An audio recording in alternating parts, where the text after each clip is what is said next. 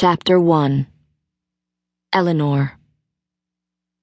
The first time I died was the summer I turned 17.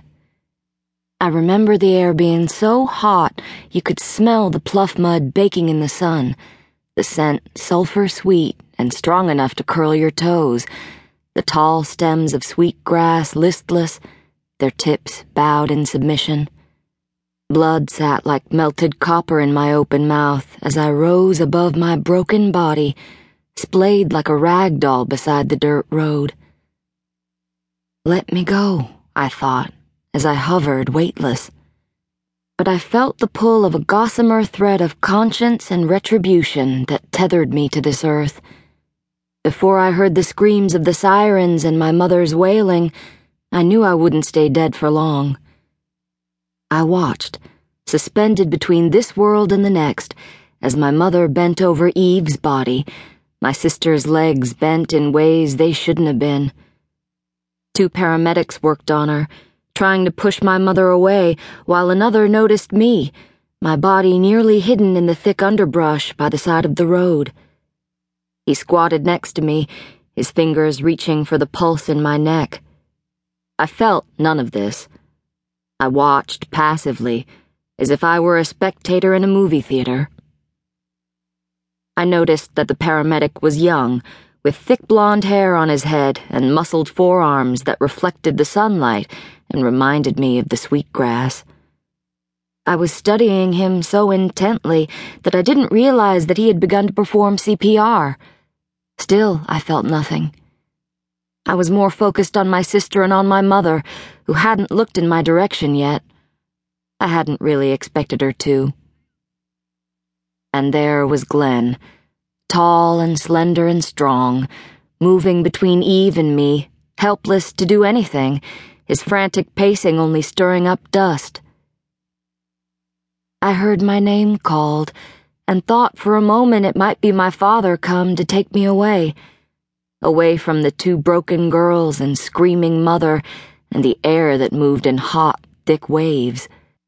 Flies buzzed and dipped over the thin trail of blood from my open mouth, but I couldn't hear them or feel them. I was thinking somebody needed to swat them away when I noticed for the first time the wooden church set back behind the trees. When Eve and I had walked our bikes down the dirt road just a short time before, giggling like the little girls we had once been, I hadn't seen it.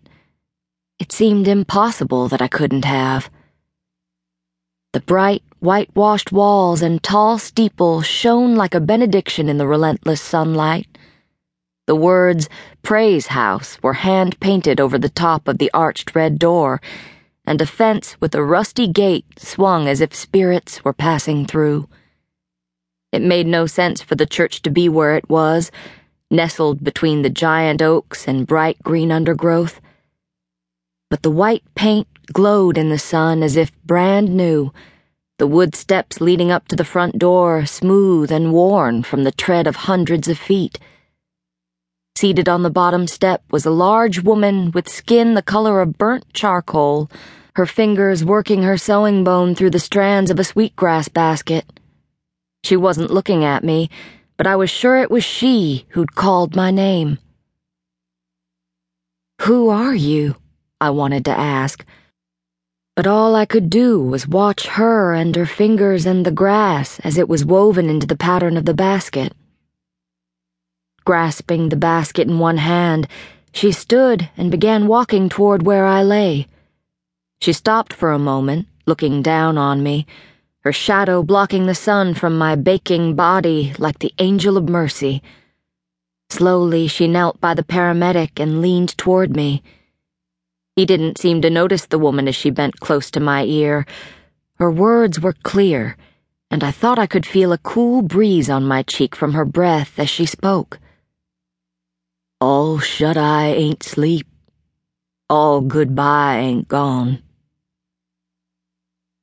The pain struck me like a fist as I was pulled back toward Earth, down into the body I'd inhabited for 17 years, and gasped with one long, icy breath.